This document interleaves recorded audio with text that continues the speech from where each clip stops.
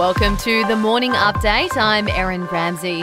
The AstraZeneca vaccine is due to be phased out in the coming months. Modelling shows the Pfizer and Moderna will become the key vaccines across Australia, with demand for AstraZeneca to drop in October.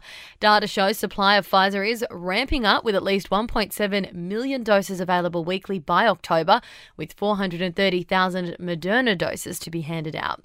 Border restrictions for people travelling from New South Wales into all the other states have been tightened just ahead of the school holidays. Western Australia and South Australia have locked down their borders altogether.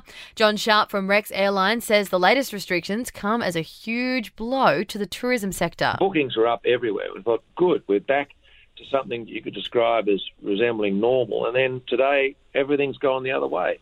People are busily cancelling, and we're cancelling flights as a consequence. It's a complete rollercoaster. Entry into Queensland is also restricted for Greater Sydney unless an exemption is granted. Meanwhile, more exposure sites have been added to New South Wales Health's list overnight, including bus and train journeys through Sydney's CBD. The Sydney cluster currently sits at 31 cases. Greater Melbourne is gearing up for restrictions to ease from midnight tonight, with an increase in numbers allowed for gatherings and indoor venues. And Britney Spears will today break her silence in the ongoing legal battle over the management of her business and personal affairs.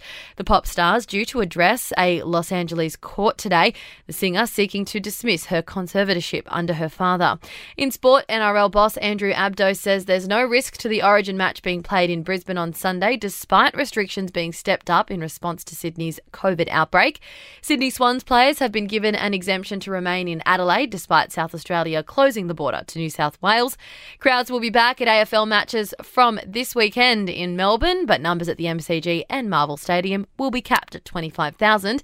And in tennis, Sam Stosur has bowed out in the opening round of the Eastbourne tennis tournament in England.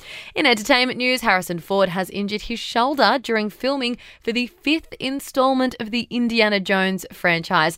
The 78-year-old is reprising his lead role. He was rehearsing a fight scene at the time of the injury. And Alec Baldwin has opened up about his struggle with obsessive-compulsive disorder. The 30 Rock star has gone into some detail for fans in the latest episode of his podcast. That's your latest from the Nova Podcasts team. We'll see you this afternoon for another episode of The Update.